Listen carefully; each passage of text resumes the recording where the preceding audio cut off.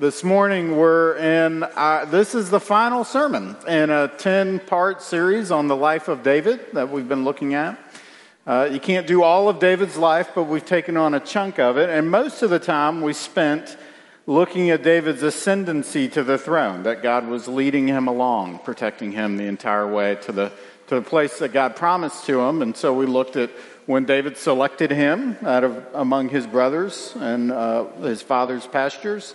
We looked at a story where David squared off with God's enemies, and the Lord protected him.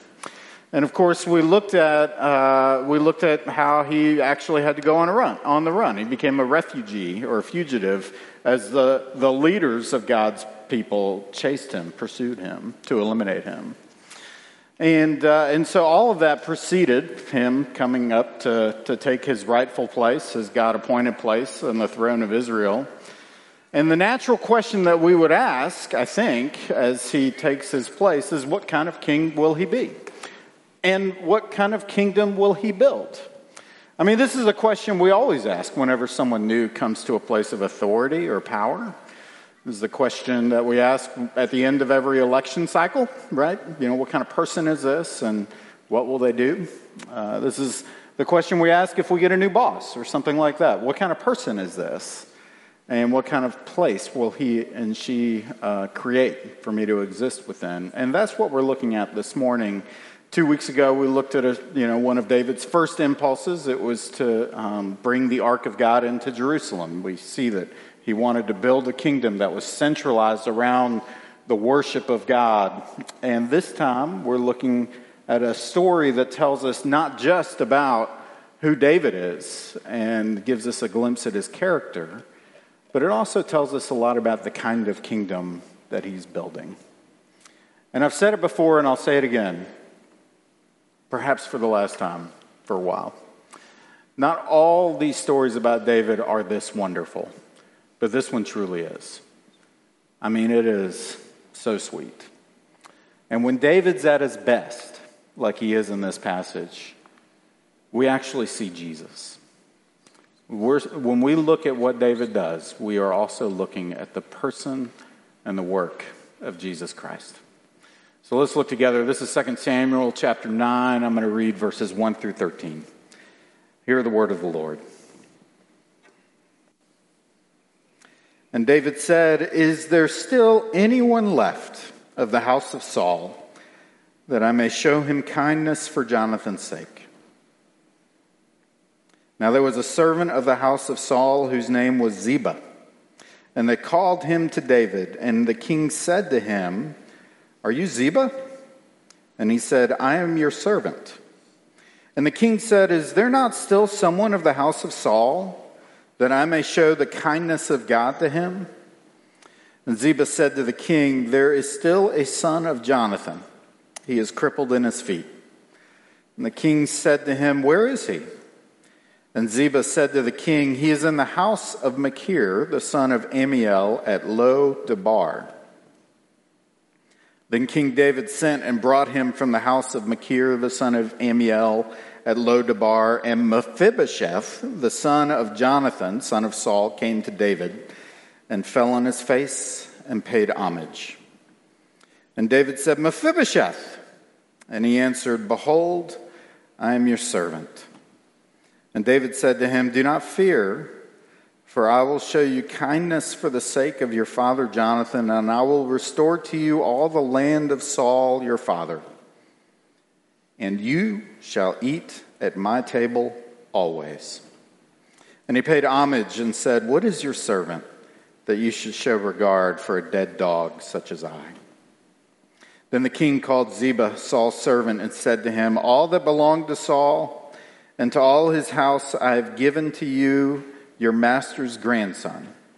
And you and your sons and your servants shall till the land for him, and shall bring in the produce, that your master's grandson may have bread to eat. But Mephibosheth, your master's grandson, shall always eat at my table.' Now Ziba had 15 sons and 20 servants. And then Ziba said to the king, 'According to all that my lord the king commands his servant, so will your servant do.' So Mephibosheth ate at David's table like one of the king's sons. And Mephibosheth had a young son whose name was Micah. And all who lived in Ziba's house became Mephibosheth's servants. So Mephibosheth lived in Jerusalem, for he ate always at the king's table. Now he was lame in both feet. This is the word of the Lord. Thanks be to God. Let me pray.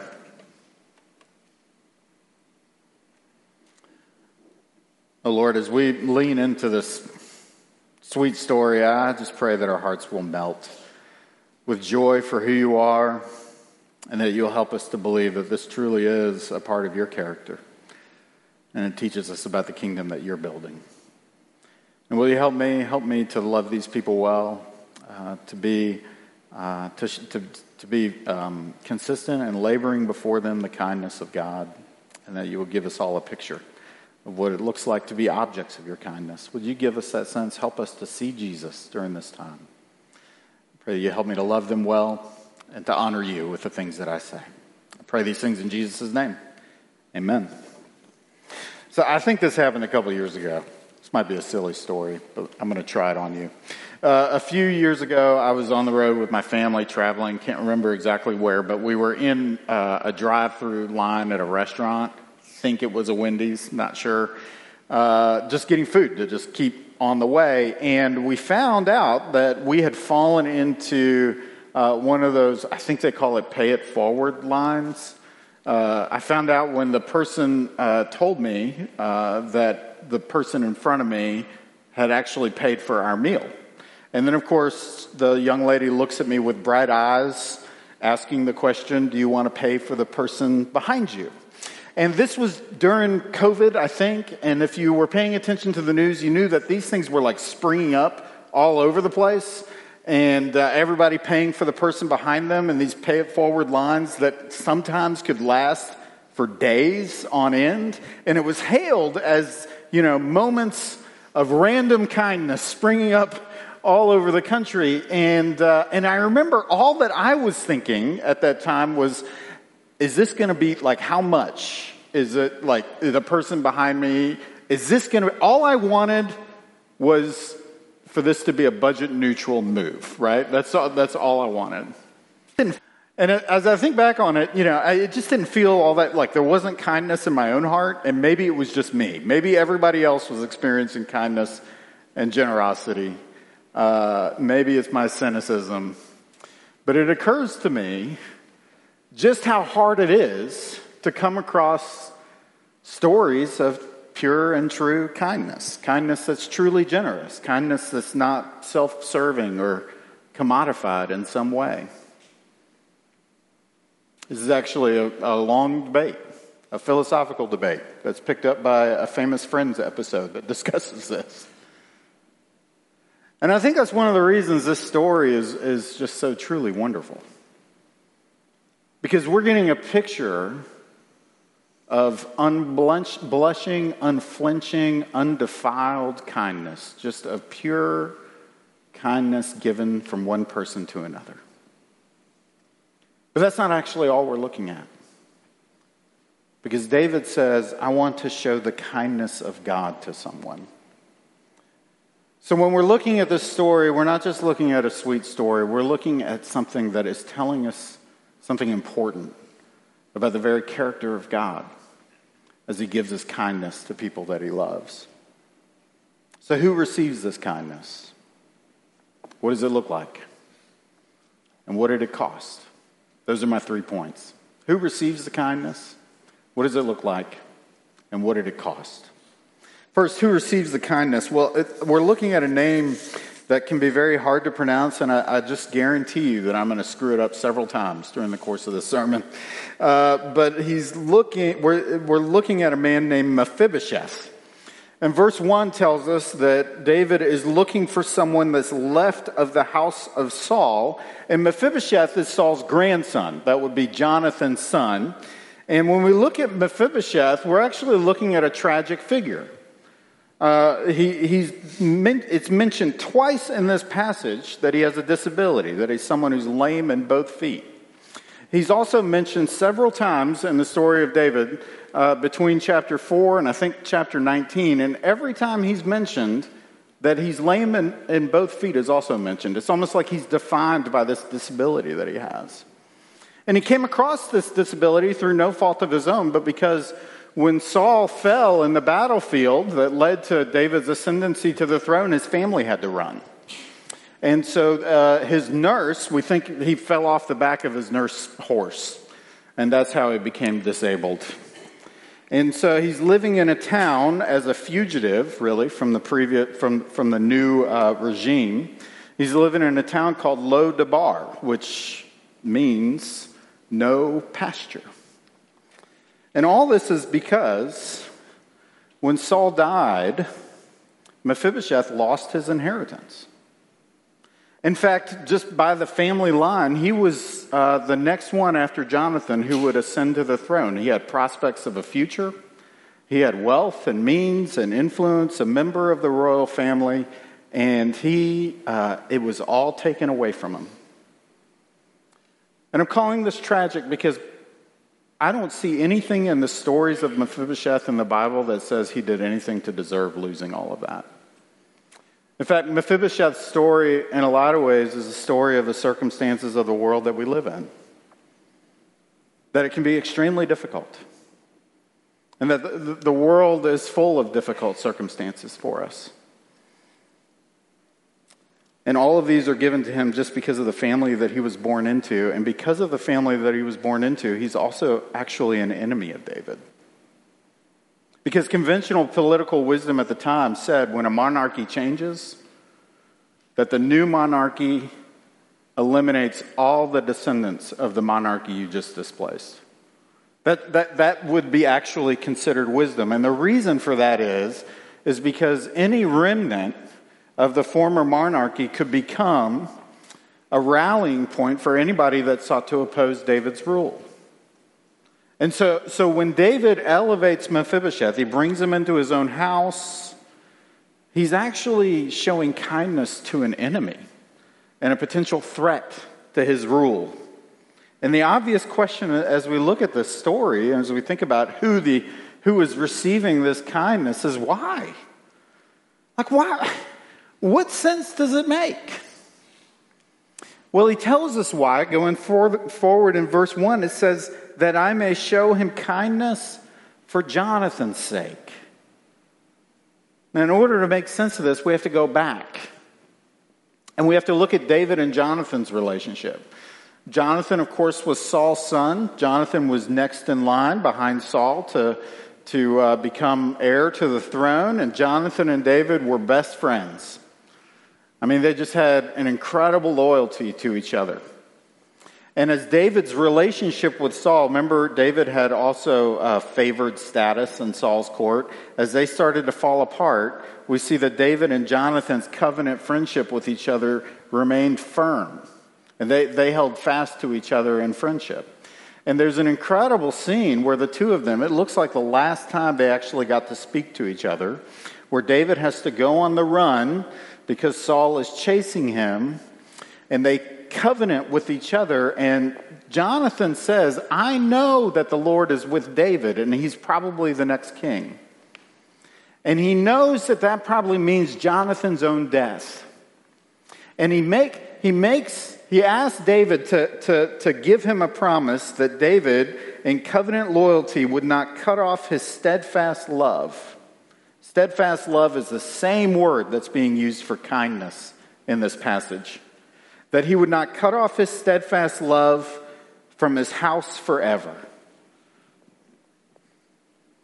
And so what Mephibosheth doesn't know is that even though he's the subject of a tragic story, and that even though he was born into becoming an enemy of the throne, that he is actually an object of David's covenant love before he was even born. Now, it would be easy, I think, to look at this and wonder what relevance it might have to us today. Like the idea of covenant oaths, that might seem like an ancient practice that really has no bearing on what our life with each other as a church looks like. But we actually have several of these that we practice today in our life with each other. Like some of you have become members of this church. And when you did that, you took certain vows of belonging to this church. That you would participate in the life of this church and that we would seek each other's good. And when we did that, we made each other objects of each other's covenant love. Some of you in this room are officers at this church, and you have taken certain vows to protect biblical fidelity and to love the people of this church well. And when you did that, you made the people in this church objects of your covenant love. A few weeks ago, we baptized a baby. We seem to do a lot of that in this church, but we baptized a sweet little baby, and when we did that, the parents took vows to raise that child in the fear and admonition of the Lord. They made a commitment, and you too, you, the congregation, made a commitment to be a help to them. And when we did that, we made that little child who had done nothing to earn it, but we said that little child is an object of our covenant love, did we not? And so those are the receivers of covenant love. But what does the giving of covenant love actually look like, according to this passage? Well, first, I think what we see is that the first thing David offers Mephibosheth is peace. Like Mephibosheth would be rightfully scared as he got called into the king's court. Mephibosheth would be possibly resentful over all that David has done in his life. And so it's important that we see the first thing David says is Mephibosheth's name, and then he offers him a word of peace. He says, "Do not fear," and he announces his intentions immediately. I'm going to show you the reason you're here is because I'm going to show you kindness for the sake of your father Jonathan. And so with a word, David takes all the shame that was attached to Mephibosheth's family name, and he offers him peace. He says, actually, I'm offering you peace and kindness precisely because of your family name. And so he gives him peace, but with another word, he gives him a future. Now, this is just amazing. He says, I will restore to you all the land of Saul, your father. Now, these would have been wealth-producing lands. That Saul was a wealthy man who had all the trappings of a king. This is an amount of land that goes far beyond just being able to provide for yourself. But this is wealth-producing lands. He's establishing Mephibosheth's future. And of course, Mephibosheth is lame in both feet. He couldn't hope to take care of all that land. So David goes even further and brings along this guy named Ziba. Best name ever. And Ziba has 25 capable people. 15 sons and 20 servants. That is an ample workforce that ensures Mephibosheth's future. So he gives him a future. Previously, he was hiding up north. And now he's established with people again. This is an amazingly dramatic shift in Mephibosheth's prospects that he had just a day ago. So he gives him peace, he gives him a future, and then finally he gives him status. He says, you shall eat at my table always. And verse 11 tells us the depth of significance behind this. He said, so Mephibosheth ate at David's table like one of the king's sons. This is adoption language that we see again in this passage, and it is something that money can't buy. Because David bestowed on this young man the status of belonging to the royal family. This would make Mephibosheth a part of privileged conversation that would happen in the courts. It would give him unfettered access to the king. But more than anything, what David gave him was simply a place of honor. And so one of the things I want you to see here is that David doesn't just honor the promise that he made to Jonathan. Remember, all he agreed to was to not eliminate Jonathan's family. But he outperformed his promise and did far more than the requirements of integrity. And that's the way it goes with covenant love. Because covenant love as we give it to each other, doesn't just do what's required, but it compels us to give as much as we can to the object of that love. Now, let me ask you something at this point. What would you call that? Going above and beyond, giving more than what's required to someone who's done nothing to earn it in order to establish that person's flourishing. Kindness is a good word, steadfast love, generosity, undefiled generosity, of course. But to me, when I look at it, I think it's simply we're looking at a picture of grace.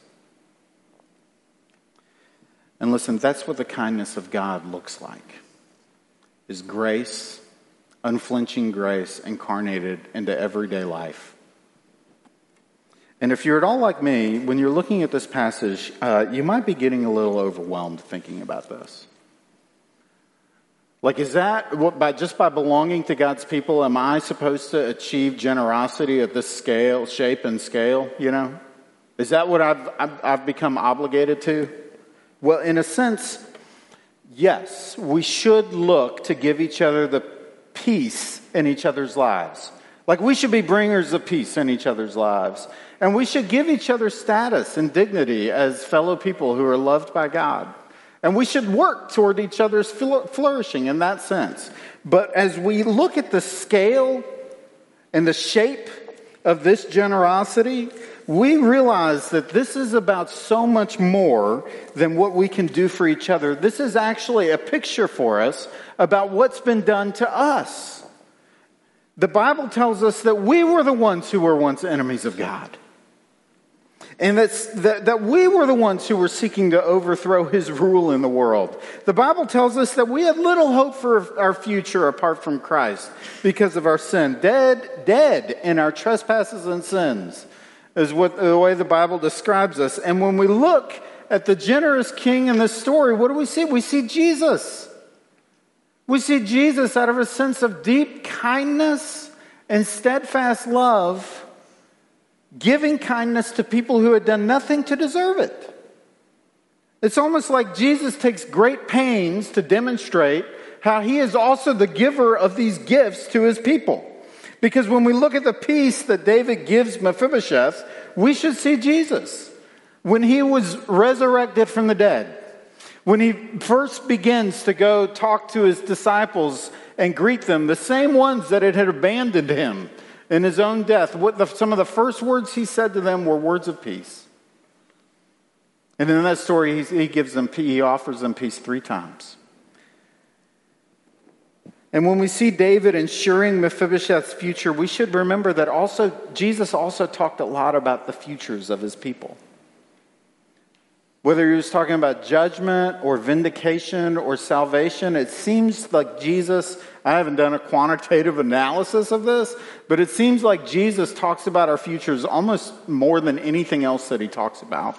And he tells this amazing story. He was talking about our futures when he said, "Let not your hearts be troubled." And he begins to describe his father's estate. In my Father's house are many rooms, and he is going there to prepare a place for you. And he says, I will come again and take you to myself, this is your future, that you may be where I am also. A king bringing us into a royal home to live with him. That sounds awfully familiar, doesn't it? And when we see David bestowing on Mephibosheth great status, we should also remember that Jesus tells us all that we have status as sons and daughters of the King. To all who did receive him, who believed in his name, he gave the right to become children of God. That is you. That what you see, this is what I want you to see. What you see David giving to this Mephibosheth are the same gifts that Jesus Christ has given to you. And what's interesting is these are the same gifts that God has also given to David. Because God was the one that gave David status. God was the one who ensured David's future. Last week we looked at the Davidic covenant where God says, I promise that there will always be someone in your line on the throne of Israel. God was looking out for David's future. And God was the one who brought David into an era of peace where he had rest from his enemies. And so when David gives all this to Mephibosheth, look, that he's the one who's simply paying it forward. This is the witness of a chain reaction of grace. That grace begets grace. As I have been given grace, so I will give grace. That's the beauty of what we see here in this passage. And let's make no bones about it. It cost him. There's serious personal and family costs behind what David was giving to Mephibosheth. I mean, of course, by David giving away the lands of Saul to Mephibosheth back into Mephibosheth's hands, he's giving away lands that he inherited in his victory. Okay, so he's giving away not just current wealth, but future wealth when he does this for Mephibosheth. But perhaps the most striking thing to me is that he doesn't know anything about Mephibosheth when he does this. He didn't know anything about he didn't know anything about Mephibosheth's loyalty or how he feels about David or anything.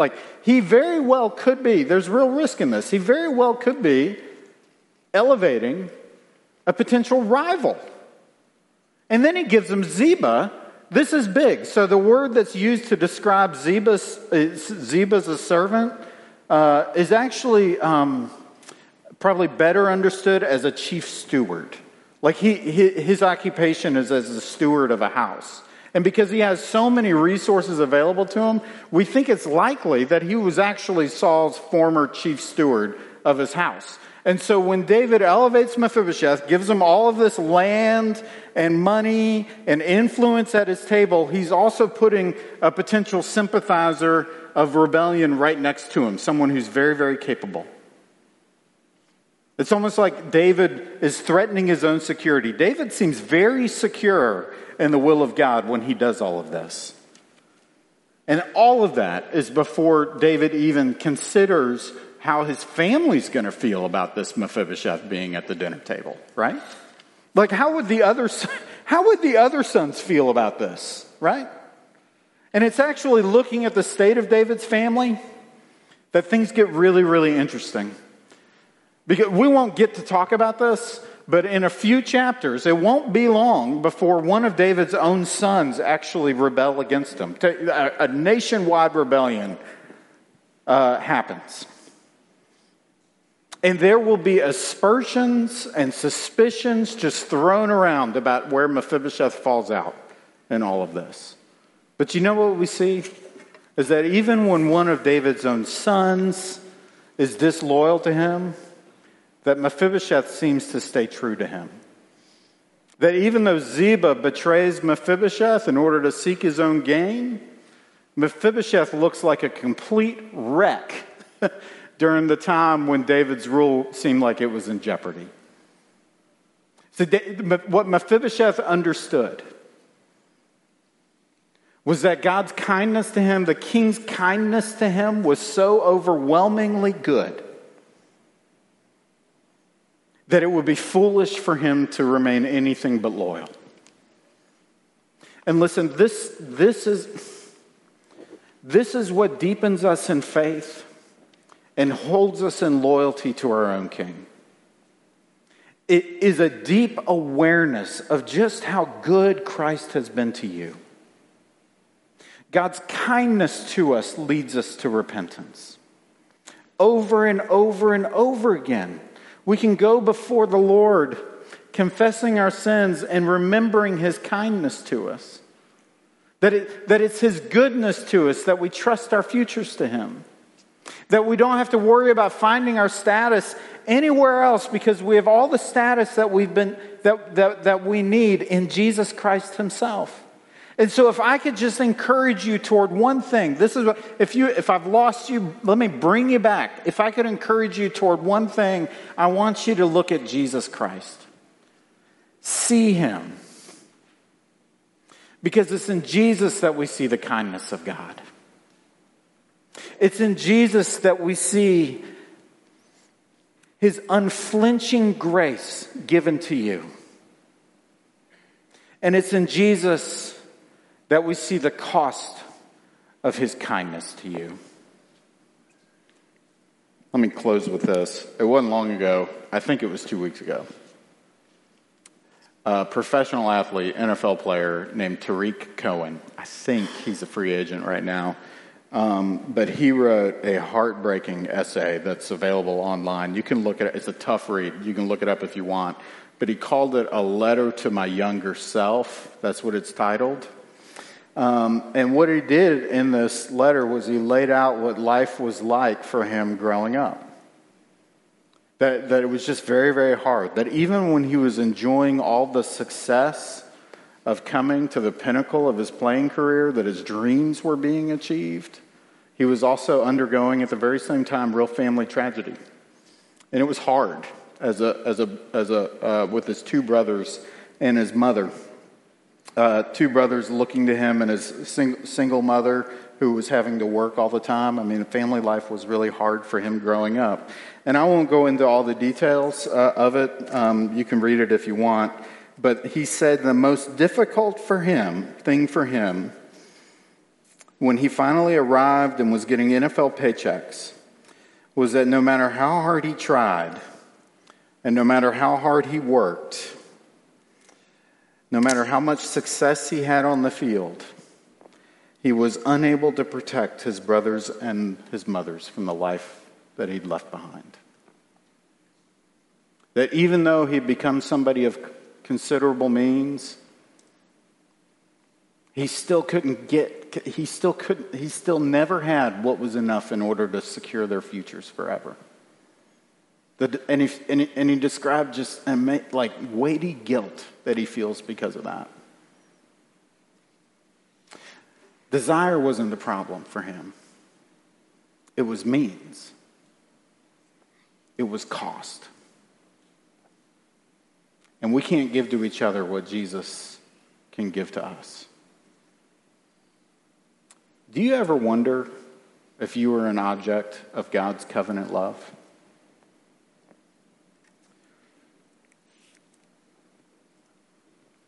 Look at Jesus, the incarnation of grace, who paid the cost because you were worth it to him.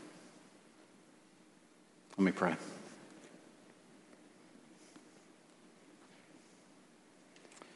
Oh, Lord Jesus, what you did. Stir us up in love for you and gratefulness for what you did. I pray that this would never be dry to us, but give us great joy as we think about you. And as we head into communion, I pray that you would help us to understand our place as your sons and daughters around your table. Would you give us that joy? I pray. In Jesus' name, amen.